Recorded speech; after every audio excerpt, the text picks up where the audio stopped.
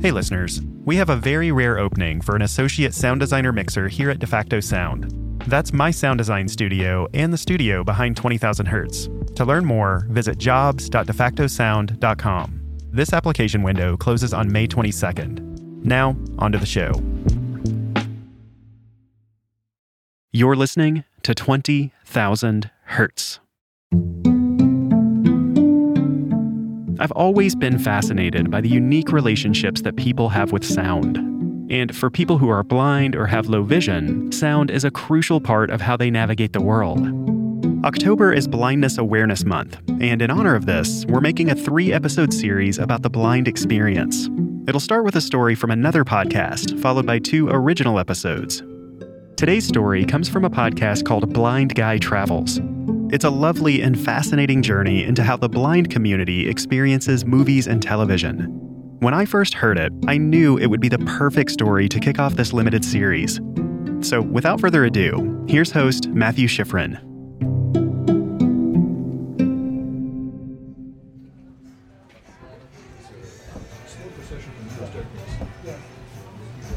We're at the Brattle Theatre in Cambridge, and we're going to see Duck Soup by the Marx Brothers.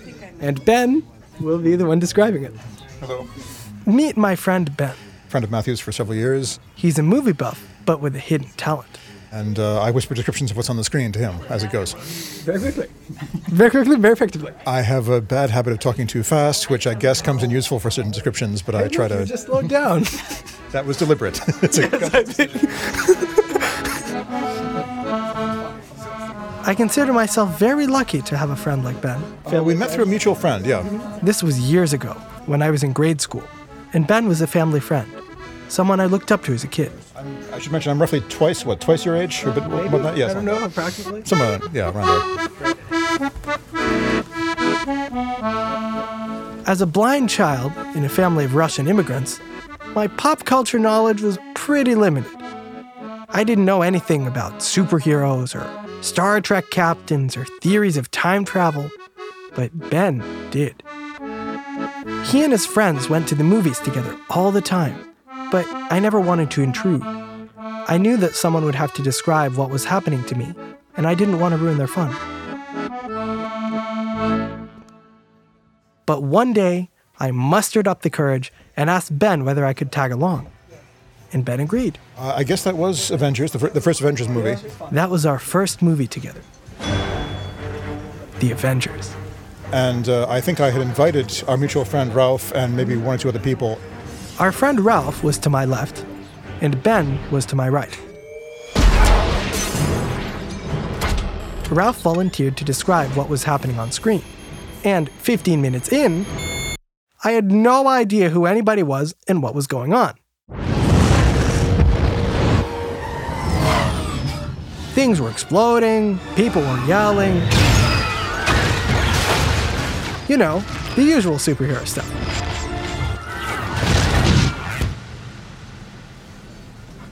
I was like, I don't know what's going on. He's like, I give up. Ben, can you do this?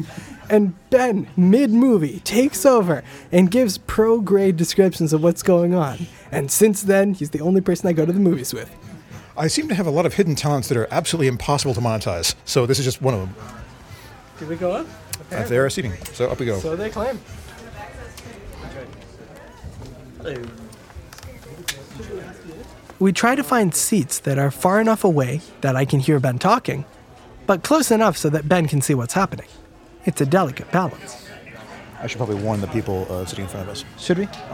Then we let everyone around us know what we're up to. I'm going to be talking. It's wonderful how cool people are with this. We're like, hey, we're going to be talking behind you very quietly. And they're always like, oh, that's fine. Okay, it looks as if things are quieting down, so we'll be starting soon. I lean hard to the right, almost doubled over sideways, so that Ben can whisper right into my ear. Intro, seeing the Earth from space.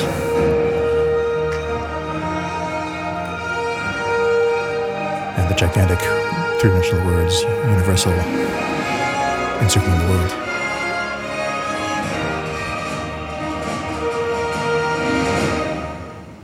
And then it begins. A Paramount movie presents a large cauldron bubbling over fire with 3 live ducks swimming around in it. Got me quite happy. If you've ever seen a Marx Brothers movie, you know it's meant to be absurd. 32, I think. But that absurdity makes no sense if you're blind. Take this scene, for example. Sounds like some very intense shuffling to me. Back and forth. Then Harpo relents, picks up the bowler, carefully polishes it apologetically, and then drops it again. Elastic strings. But the shuffling has a purpose. Harpo passes his hat to Chico and takes Chico's hat and takes the bowler off. The vendor suddenly realizes everyone's wearing the wrong hat. And what do you know? Turns out the scene is pretty funny. And they begin a round robin of hats going back and forth. The vendor's getting very confused, trying to keep track of everything. All the hats going on place. And finally, this only vendor winds up with his own knee hooked over Harpo's head. And then Chico plays the same trick. Pretty impressive verbal display there, no? Ben keeps this up for almost 2 hours. It starts strumming the strings. Chico from the stairs, horrified. Through musical numbers. It comes off in his hand. He throws the floor in frustration. And a battle scene. Monkeys, elephants charging through the forest. Until the film comes to its absurd conclusion. And they all start throwing fruit at her. Fade out.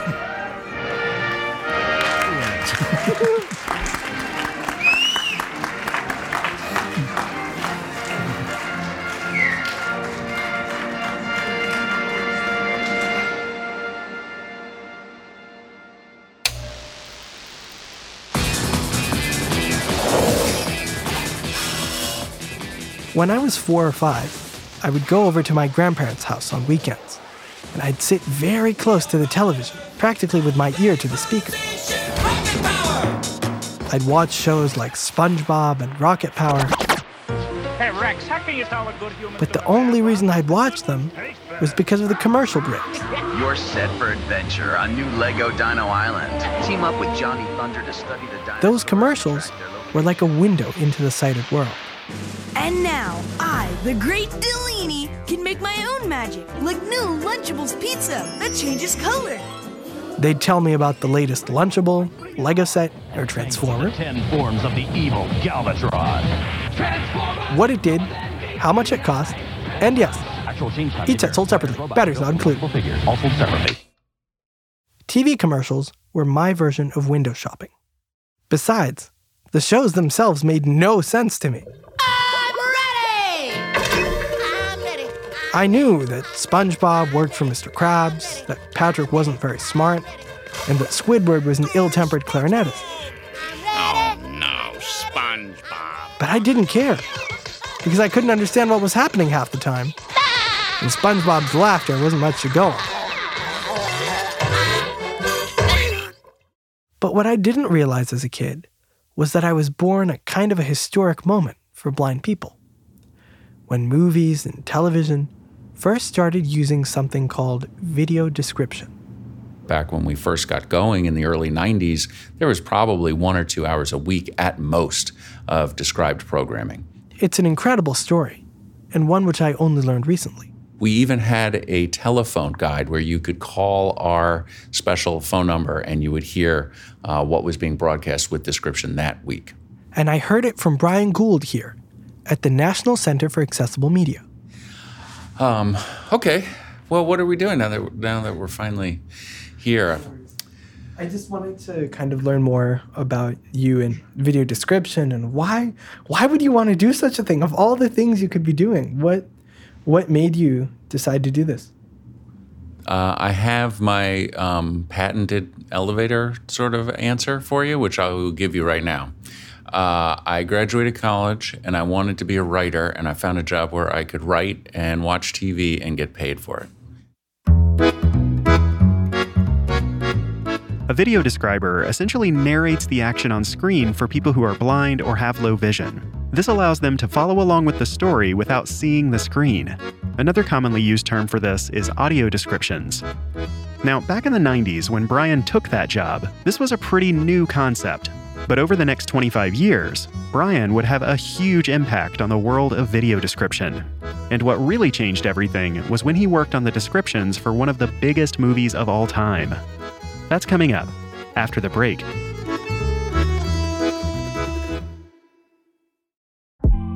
By the time I need to hire someone at my sound design studio, DeFacto Sound, I'm already slammed. That's why Indeed is super useful. Indeed is your matching and hiring platform. With over 350 million global monthly visitors, Indeed takes all of the labor-intensive parts of searching and matching for candidates and does them for you. Indeed's Smart Matching engine will read through dozens of applications and cross-reference them against each other. Indeed will also send out messages to all the candidates that didn't make it with just one click. It's not just about saving time, it's also about quality. According to their own data, 93% of employers say that Indeed delivers the highest quality matches compared to other job sites. And we've got a great deal for you. Right now, our listeners can get a $75 sponsored job credit at Indeed.com/Hertz. That's Indeed.com/HERTZ. Terms and conditions apply. Need to hire? You need Indeed. Congratulations to Jessica Tatey for getting last episode's mystery sound right. That's Tim Allen's iconic grunt from Home Improvement. He developed the sound as part of a stand-up bit about how men should talk like the simian primates they are. It's a simple yet effective language. You're a little confused. Now you understand.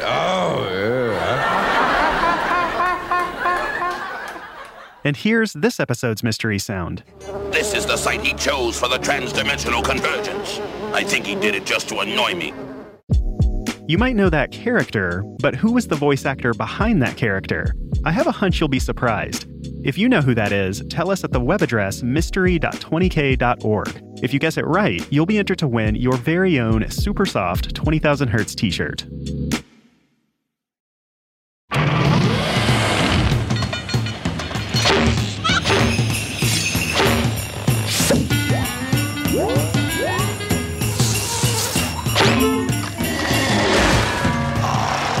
Captain speaking. We are experiencing a little turbulence.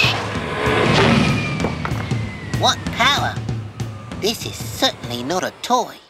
That was a scene from the 90s cartoon Rocko's Modern Life. In it, Rocko uses a super powerful vacuum to suck up a bunch of wacky things that come out of his chimney. Of course, you'd never know that from the audio alone. When Matthew Schifrin was growing up, he experienced frustrations like this daily. But then, Matthew discovered something called video description, also known as audio description. It's basically an extra audio track for a movie or a television show, where a narrator describes the action on screen. Here's that same scene from Rocko's Modern Life, but this time, we've added some description of our own.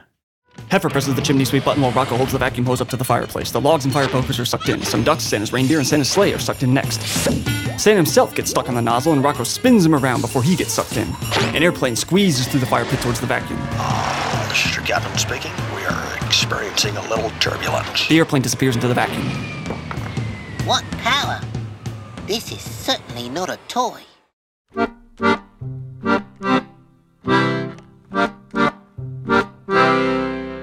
The whole story of video description actually started in my hometown of Boston, at my local PBS station. Part of WGBH's mission is to provide access to their programming to as wide an audience as possible. And so back in the early 1970s, WGBH invented the technology to broadcast captions for people who are deaf and hard of hearing. And the first show that was aired with open captions, as we call them, was Julia Child's The French Chef. Lobster there. And this is a good old white sauce base with egg yolks. So about 20 years later, in the early 90s, WGBH applied for a grant to essentially do a similar service for people who are blind or have low vision, and that was descriptive video service.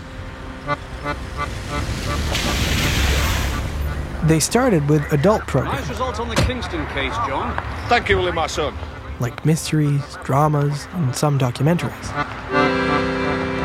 But by the time Brian came to WGBH a few years later, the goal was to reach a much broader audience, including kids like me. Every day when you're walking down the street. In fact, the first video description I ever heard was on a show that Brian helped describe right here at WGBH called Arthur. It's called the Descriptive Video Service. It's for people who are blind so they can watch TV. Use the remote to choose the SAP channel. Then a voice comes onto the TV show to tell you what's happening. Whenever Arthur would come on, I'd run to the television and be transfixed for half an hour. The little girl turns into a crab because I knew exactly what was happening. Claws at Bionic Bunny. To be neutralized. My parents weren't very good at describing, but these professional describers knew what they were doing. I could trust them. I felt in the know and at home, like these describers were talking directly to me. Check it out for yourself on Arthur and other PBS Kids programs. So the process of description, maybe I should talk a little bit about that, tends to be you'll watch the whole program first. Normally I would never suggest a harebrained scheme like this, but I think we should follow him. So as you can imagine, the process they developed at WGBH is a little different from what my friend Ben does. He went inside. You sometimes watch scenes for a long time, for many, many times. Normally I would never suggest, Okay, scratch that. Very different. So you need to, in some ways, map out in a scene, say it's a 5-minute scene. You could think of all kinds of ways to describe it. Seems like a good plan. But that's not worth anything until you know how many seconds and when there may be a pause so you could actually describe something. You know, if it's a new scene with new characters in a new place, you need to set the stage first. What was that? And sometimes there's only 1 second and you can only say later. Or, you know, at night. Sunlight crests the Earth's surface as it rotates in the Milky Way. Giant gold letters revolve around the planet, spelling universal.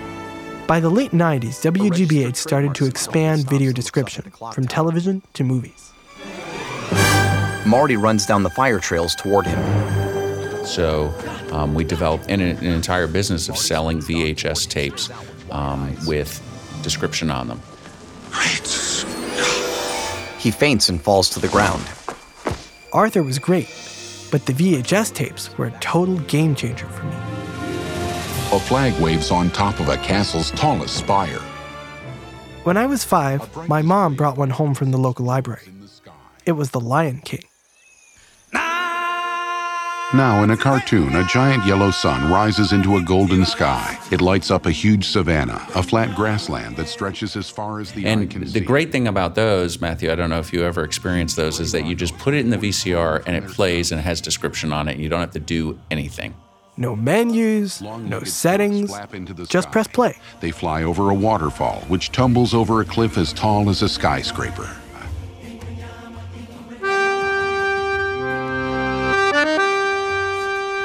The other amazing thing about these tapes is that they had Braille labels on them. I remember going to the library, riding the elevator up to the 3rd floor, and finding this giant metal shelf lined with dozens of VHS tapes. Star Trek, How to the Baskerville, Harry Potter, Star Wars, Bound, Stitch, Lion King, Aladdin.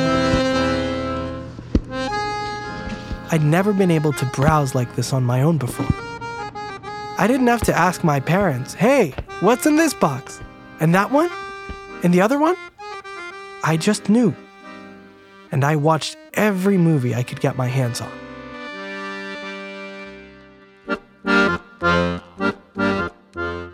Once this idea of description started to catch on, Brian and the team at WGBH helped it spread to other kinds of visual experiences, like theme parks and circuses. I was down at Epcot Center many, many years ago. Even Disney World. We worked in sports stadiums and many, many museums and national parks. They developed description technologies for DVDs and streaming video. Really, as I like to say, anywhere that you can find a speaker or a screen, somewhere along the line, WGBH was probably involved in the early days of developing the accessibility for that. But perhaps the trickiest place to get video description was the place where we started out this episode. How do we make movie theaters accessible? Movie theaters. It was a little crazy.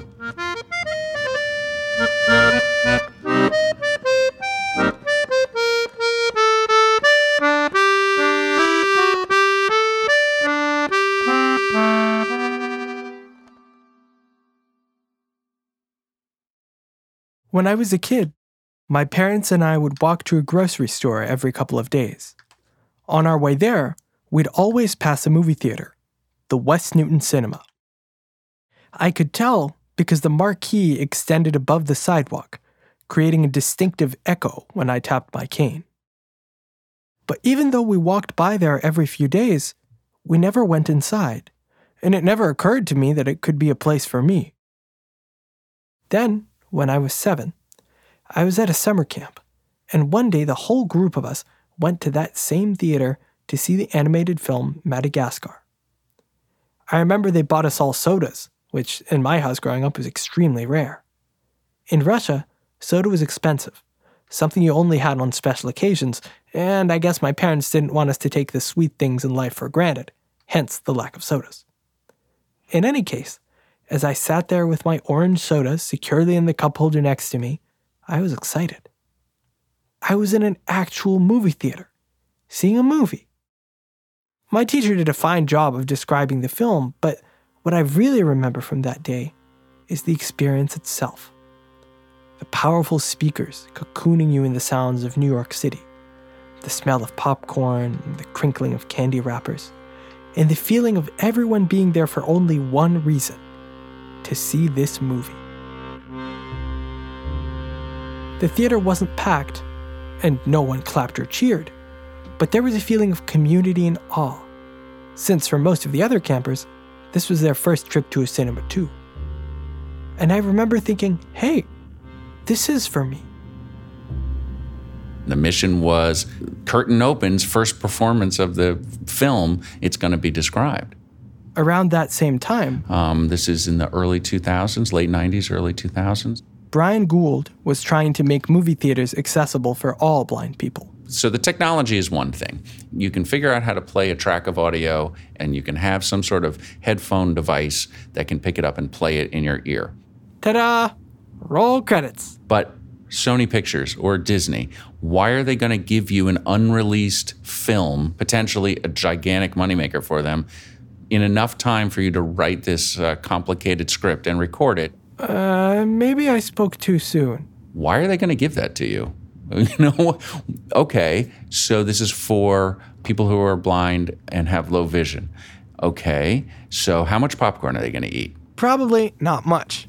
The crunching of popcorn is so loud, you can barely hear the description. How many tickets are they going to buy? It was, blindness advocacy organizations and a lot of letter writing and just finding the right person at the right studio to say okay for the first one.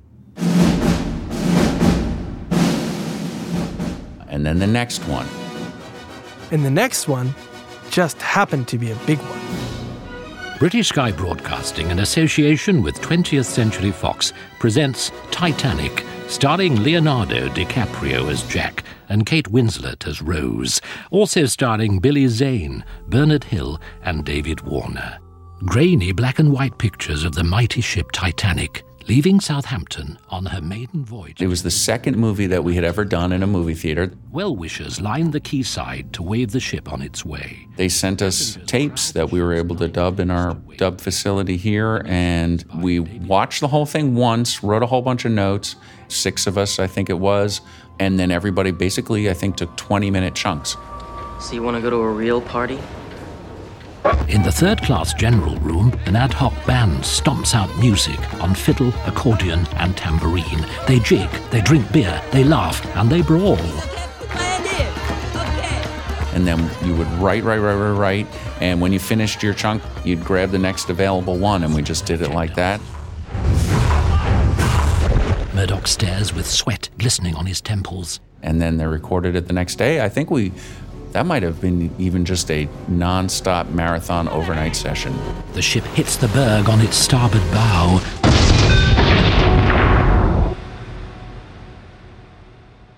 Whatever minor sacrifice we made, it was worth it because who could have known that movie would have been in theaters for that long and get us that much positive press? It would have been a much different story. Eventually, description would be commonplace in movie theaters, but it would have taken probably another year or more for us to sort of advance the cause.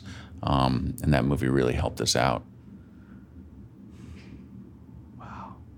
Sorry, it's such an incredible feeling to to be sitting across from someone who made your childhood, basically. Just the hours I spent watching, I don't know, Harry Potter or Star Wars or The Lion King or whatever film, and just feeling just there, listening to this film and really being involved with these characters, feeling for them, rooting for them, yelling, "No, don't jump in that hole. Can't you see it there?" And that involvement is so, so important for blind people. Really feeling like they're there and like people care that they're there. Thank you for caring for these total strangers who you'd probably never meet. But thank you for letting blind people watch movies just like sighted people. It means a lot.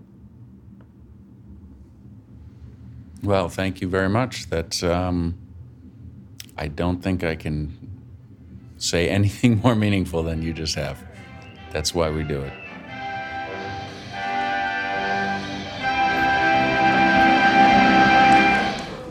See, I told you this guy's the best in the business. Some of those slapstick routines were just too fast. I couldn't really catch them. One thing about watching a movie with a description headset is that you're pretty much at the mercy of that technology and the person who checks the batteries. When Ben and I saw that first movie together, my headset wasn't charged. But I'm glad it wasn't, because that's how I discovered his secret talent. The part with the hats was great, where it was like, oh, wrong hat. A very fast, complicated routine involving constantly stealing this guy. When I go to the movies with Ben, he doesn't just describe a movie, he interprets it. He immerses me in the whole world of the movie with notes about period costume or film technique. Yeah, just how marvelous that is, the way they're going, like, look at each other, and then they smile, and then they back away, and then look again. For him, it's like a puzzle, figuring out how to eloquently and concisely describe the events on screen. For me, it's like a performance, full of all the joys, humor, and zest that he brings. Whoever says you can't describe slapstick, they are wrong. Did you get what I was trying to say about those horns? Having Ben there as a guide connects me to the world around us. How could I not? And as a blind person, this type of connection is so rare, so hard to come by, that I cherish those moments together. Facial expressions at the same time. There are moments when I can forget about the ins and outs of navigating the world safely and just immerse myself in this experience and enjoy it. So while he's doing the sounds, he's also kind of doing these facial expressions, which are, of course, completely useless over the telephone. It makes no sense. It's all for our benefit.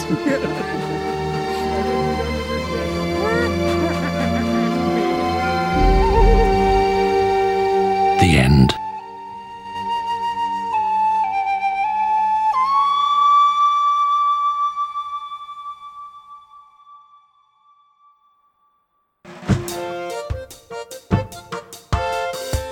That story was from Blind Guy Travels, which is a limited-run podcast series from Radiotopia Presents.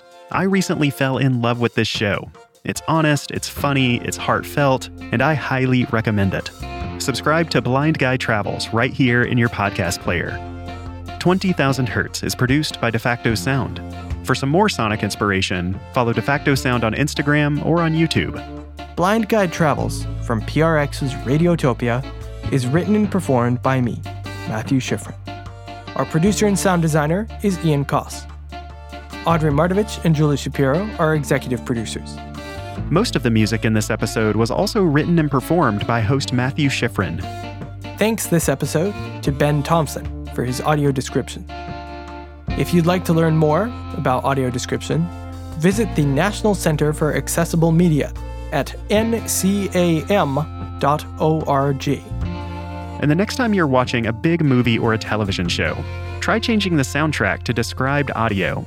It's a lot of fun to hear. Thanks for listening.